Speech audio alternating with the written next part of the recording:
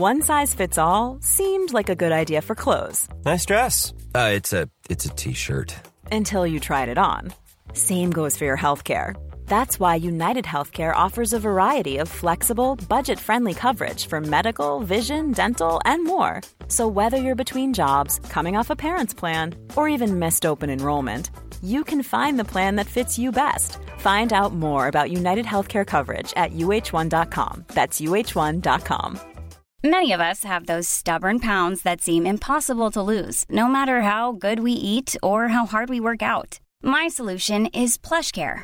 PlushCare is a leading telehealth provider with doctors who are there for you day and night to partner with you in your weight loss journey. They can prescribe FDA-approved weight loss medications like Wegovy and Zepbound for those who qualify.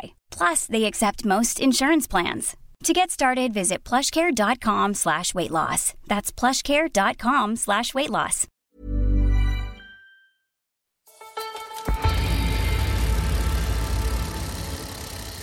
Cyclists are sometimes accused of being sanctimonious. Our passion or pastime is, after all, healthy, eco-friendly, burns no fossil fuels, and doesn't require massive investment in infrastructure.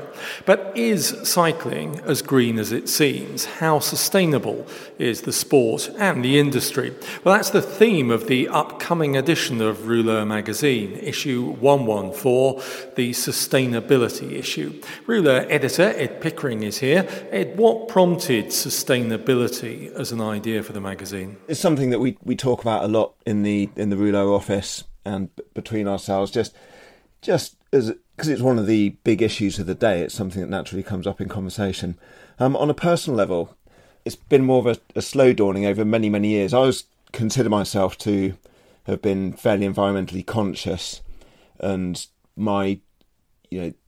the part that cycling has always played in my life is a big part of that as well. I've always felt that, when I lived in London, for example, I didn't even have a car. I just got around on bike. I've more or less eliminated short car journeys from my life. Here in Exeter, where I live now, I just go by bike. I always felt that I'm doing my bit as far as the environment is concerned by not burning much petrol. I didn't even get a driving licence till my mid-30s, so I've always felt a little bit sanctimonious and smug, as you said. But what's dawned on me over the last few years is that while cycling will be a big part of saving the world and is rightfully considered to be one of the best things you can do on a personal level to help the environment, the sport is not. It's not at all. It's not green. It's environmentally damaging. It's huge. It's a behemoth. The sport moves thousands of people, thousands of kilometres around Europe and the world, and it's a contradiction that we have to address as a sport, and I think it's one we've explored in this edition of Rouleur. You've got to give credit to cycling for the many solutions and positive things that it presents, but we also have to be conscious of the downsides and deal with them now, not later. There's a striking picture in issue 114 from stage 10 of this year's Tour de France of the French police dragging away a climate change demonstrator who I think was protesting at the sort of huge cost in mileage, petrol pollution of staging the race. It's interesting, there wasn't really much sympathy, was there, from the riders or the race direction for that cause and that protest? I remember at the time I was out in France. I mean, there was a whole spectrum of reaction, ranging from full support to, cheering the police, dragging them off the road. So that particular group of protesters, that was stage 10 to Megève. It was a group called Dernière Rénovation, which is probably an equivalent of Insulate Britain, who've been gluing themselves to motorways and blocking motorways. And Insulate Britain's message, which I don't think anybody can disagree with. I think their message is absolutely correct and reasonable. In fact, that Insulate Britain want us to insulate our houses, so we're more efficient and use a lot less in the way of fossil fuels and modernise the way we heat our homes. It's a sensible, rational, thing to do. No one can disagree with that. Some people disagree with their methods. I happen not to. I think that they are drawing attention to the cause. If they don't draw attention to themselves, they're not going to get attention to the cause. The French group, Dernière Rénovation, they're kind of an equivalent, asking for the French government to renovate all houses to make them insulated. And again, you can't argue with it. It's such a sensible, rational thing to say that I can't believe anyone would argue against it, and I don't think we should give much time to people who do. On the other hand, people did object to them stopping the Tour de France, and that's where the argument does get more nuanced, because personally speaking, I agree with their message, and I agree with their right to protest and to draw attention to that very important message, and I felt that the disruption was not a big deal in the grand scheme of things. The Tour actually did a good job in terms of stopping the break and stopping the bunch and doing the timings, and they were prepared for it. And the heavy-handedness with which the protesters were treated and the cheerlead in certain parts of the sport and the media, I was less comfortable with. I felt that, what are you arguing for? I mean, is finishing today's stage of the Tour de France and getting the times all right more important than these big issues? I personally fell on the side of thinking good on the protesters, and they're bringing a very, very important issue to our attention. There doesn't seem to be any genuine wish to get rid of the caravan on the part of the organisers, does there? That's the huge procession of vehicles representing various sponsors, which goes in front of every stage, throwing things at the spectators, frequently kind of plastic and disposable objects at the spectators. No, that doesn't. It brings in a lot of money, therefore it stays. Is the logic? I'm not saying that's a good thing. I'm saying that's their thought process about it. No, the publicity caravan is objectively, I'm sorry to say it's colourful and looks fun, but objectively speaking, rationally speaking, you'd have to say it's not a positive thing for the environment at all. It's dozens of vehicles driving around France. I do not think they look like the most fuel efficient and economical vehicles to drive, and they are throwing out plastic tat, which the estimates are this kind of stuff takes around 500 years to biodegrade, and they're just throwing out useless tat, which is rubbish. Yeah, I think that sadly is one of the things that's going to have to go. There's no other way for it, and I know it brings in a lot of money to the Tour de France, but we have to start looking at solutions to these big problems, and I just don't think you can justify that kind of behaviour in this day and age. And of course, it's not just the motorised backup and the travel in cycle sport. It's all the manufacturing, the throwaway nature of some of that manufacturing, artificial fibres and materials in clothing, etc., etc. What's the story there generally? Is cycling waking up to that, do you think? Yeah, the industry as a whole is. This is one of the most interesting things about this edition of the mag. I learned a lot through putting it together. So that the cycling clothing industry is in a tricky place as far as green credentials go, because their business model generally operates on selling stuff. The cycling industry as a whole, it's not just clothing, it's bikes as well. The old joke is that the ideal number of bikes for any cyclist to own is N+1, where N is the number of bikes in your garage, and add one to that, because that's the ideal number of bikes. You always want one more, and people buy the latest shoes, the latest helmets, the latest sunglasses, the latest kit, latest bits and bobs for the bike, and that's inherently on precarious ground as far as the environment goes. The ideal scenario is to wear something out, and for that item to be hard-wearing and durable and to last many years. That's what sustainability means. So the cycling clothing industry is making kind of belated steps. I mean, some companies have been ahead of the curve on this. Other companies are kind of not doing much, and others are waking up to it. And some are doing great work. We've got Rouleur, which we covered in this month's mag. They part of their ethos from the very start when they set up, a bit less than 10 years ago, is that the environment is the sustainability, and making their gear fit to last is part of their proposition. And I think they've realised that it's actually great marketing to build a relationship with your users whereby they love and wear your garments for a long time, and they don't wear out, they last a long time, and that way you don't need to keep replacing them or buying the latest stuff. And that's great marketing in itself, because people are much more conscious about these things. Companies like Isidore, which is set up by Martin Velits, who we've interviewed or the Velits twins. We interviewed Martin Velits in this month's mag.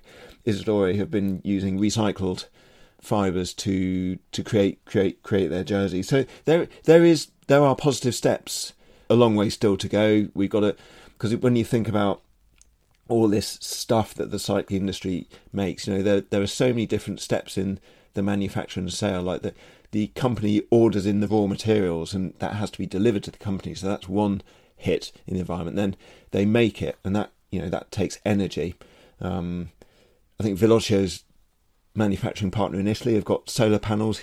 So they create 80% of their own energy. So another positive step there. But energy goes into the manufacture of these goods. Then they get shipped to the consumer, and finally there is the cost of recycling or disposal. So you've got 4 separate steps, each of which is environmentally degrading, in just a jersey. We've got to start thinking about this kind of stuff, and it was a real education to me. But it wasn't all doom and gloom. Like, companies are starting to wake up to this and take very positive steps about it. Well, the other thing that Rouleur is preparing for at the moment, of course, is Rouleur Live, the 3rd to 5th of November in London.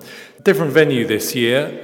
Looking forward to it, though? Yeah, absolutely. It's going to be my first experience of Rouleur Live. Got lots of exciting guests in the works. We're just working out the order of play, booking in our cyclists, who's going to be showing bikes and gear there, presenters, hosts, other guests.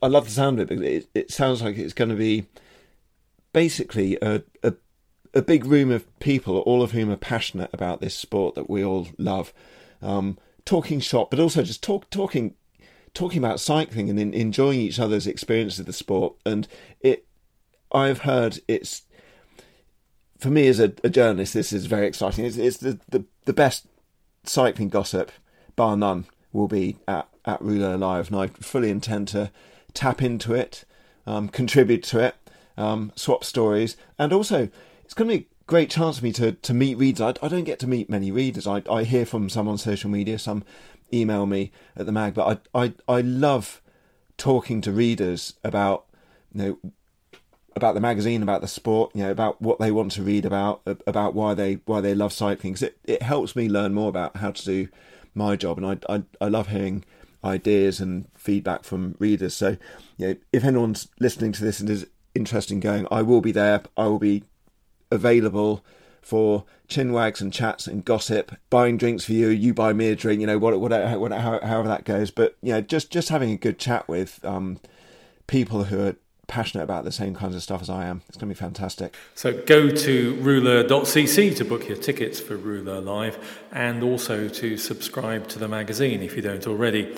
I'm going to be speaking shortly to cycling and Formula One journalist Laura Winter about Netflix's attempt to bring some of the Drive to Survive glamour to bike racing.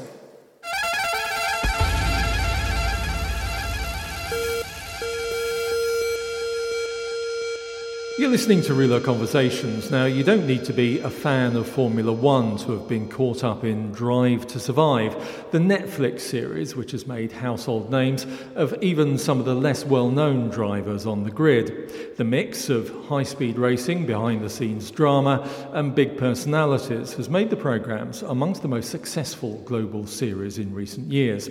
Well, now the same team are producing a similar series on cycling, specifically this year's Tour de France.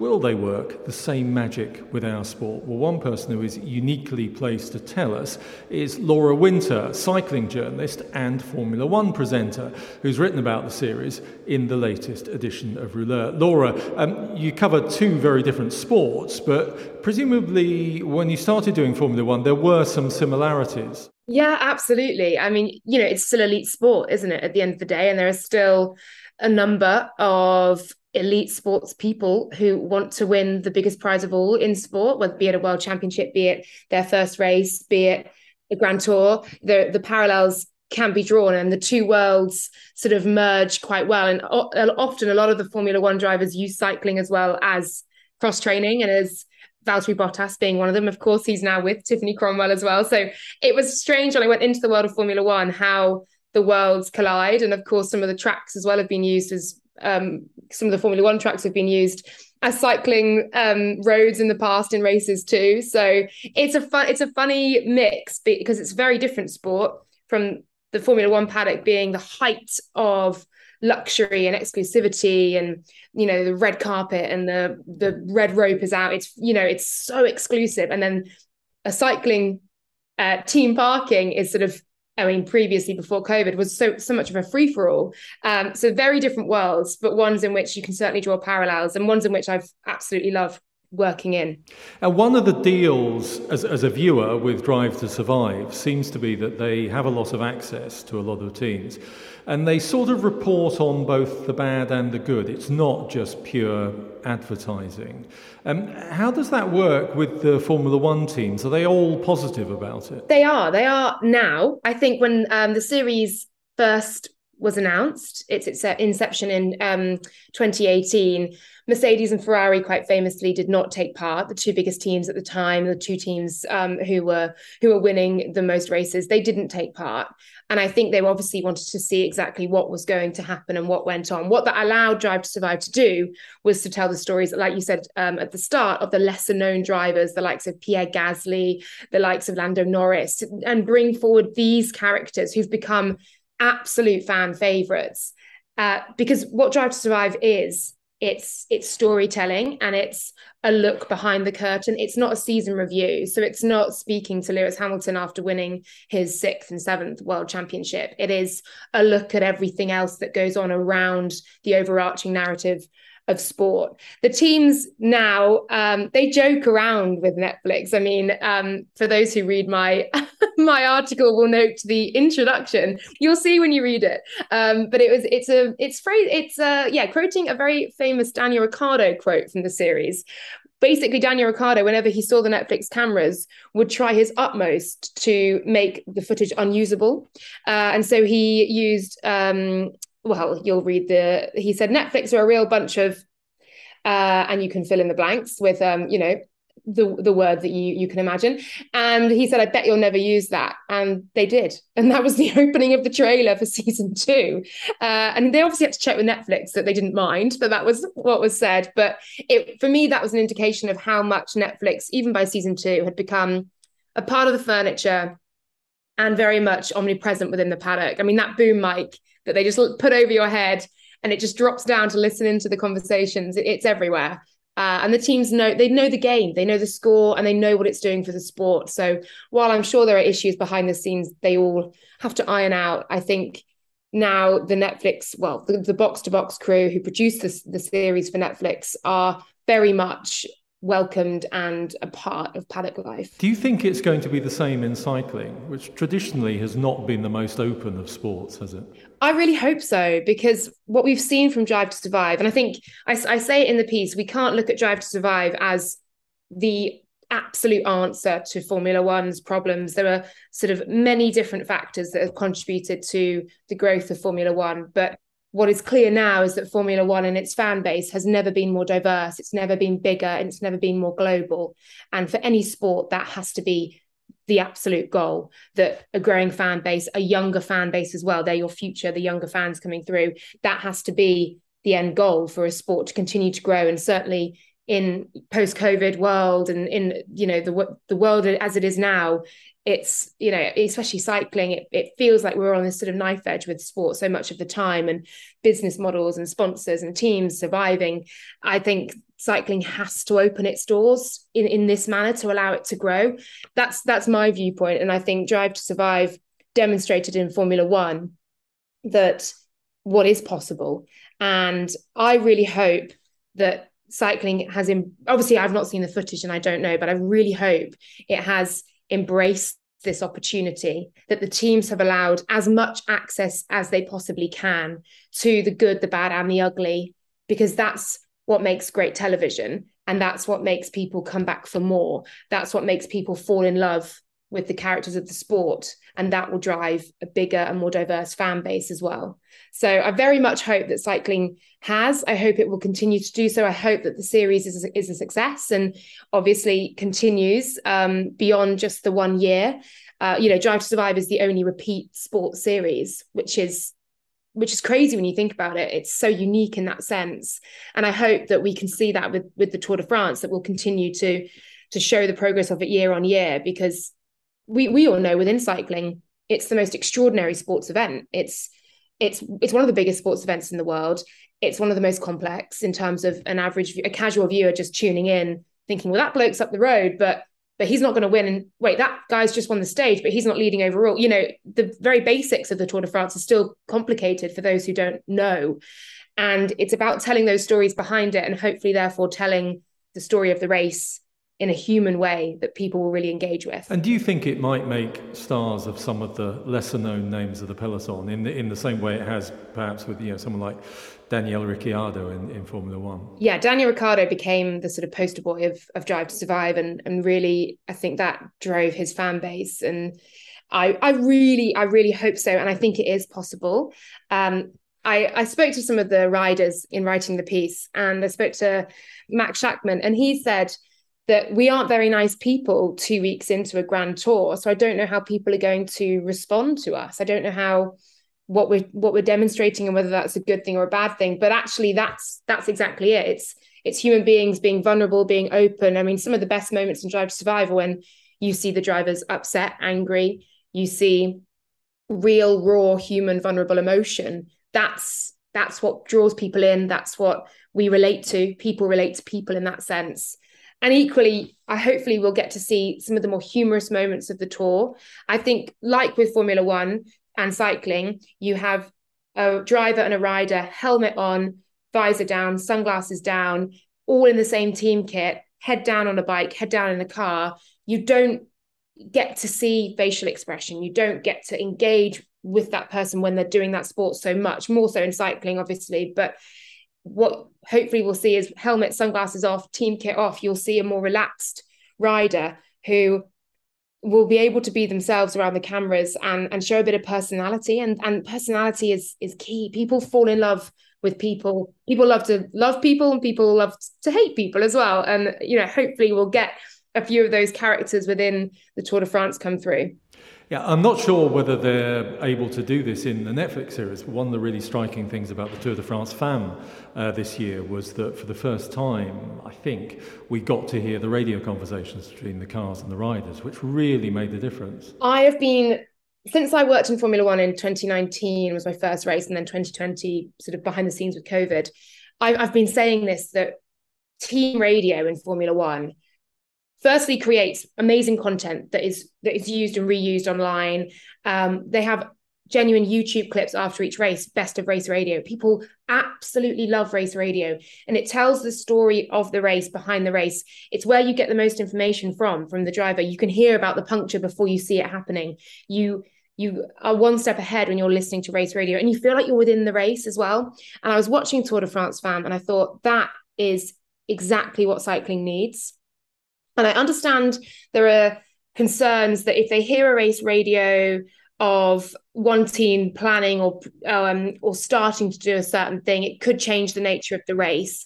But you can work that with delaying the race radio, with using it cleverly, tactically, to not allow it to shape the tactics of the race, but to enhance the viewer experience of that race. And I think it worked so brilliantly with Tour de France Femme. And I think if the technical capabilities are there, which they clearly are, then absolutely we have to go for this. I think I've always said that team car footage is something that really opens up a race, and it will, because a casual viewer will just see a group of cyclists and a long convoy behind of cars. And so often my friends who dip into a tour stage with me will say, what on earth are all those cars? Who are they? Nobody, when you're in cycling, you think, well, obviously it's the DSs and it's the mechanics, but people who aren't in it just don't know and don't get it. And so if you open up that world as well and show firstly the teamwork, I think a lot of the riders I spoke to said hopefully it will show that cycling is a team sport, and it's not just about one man in a yellow jersey or the winner of one race. It is about an entire collective team effort in which every rider is playing a very distinct and unique and important part to ensure a victory. And that's why you see a guy at the back of the peloton with his arms in the air when one at the front has got his arms in the air, because it's all about that team effort. And one man's win is a team's win in the Tour de France. If you go into the team car, it will demonstrate that exactly, that you'll hear the calls that are made on the radio, and it'll open up the world, and it'll hopefully show the nuances and complexities that make cycling, I think, unique and endearing and exciting and a beautiful sport. But equally, we've got to make that accessible as well. Okay, thank you, Laura. Looking forward to the series. Also looking forward, I think, to seeing you on the stage at Rouleur Live this year. Yeah, I will be back. I wouldn't miss a Rouleur. I absolutely love them. It's like one big, huge cycling party. I think it's sort of billed as, the best bike shop in the world, staffed by the sports legends. I'm not calling myself a legend, to be very clear, but I'm looking forward to talking to some legends there. And I can't wait to see you either as well. It's going to be, a great few days. Great. See you then. Thank you.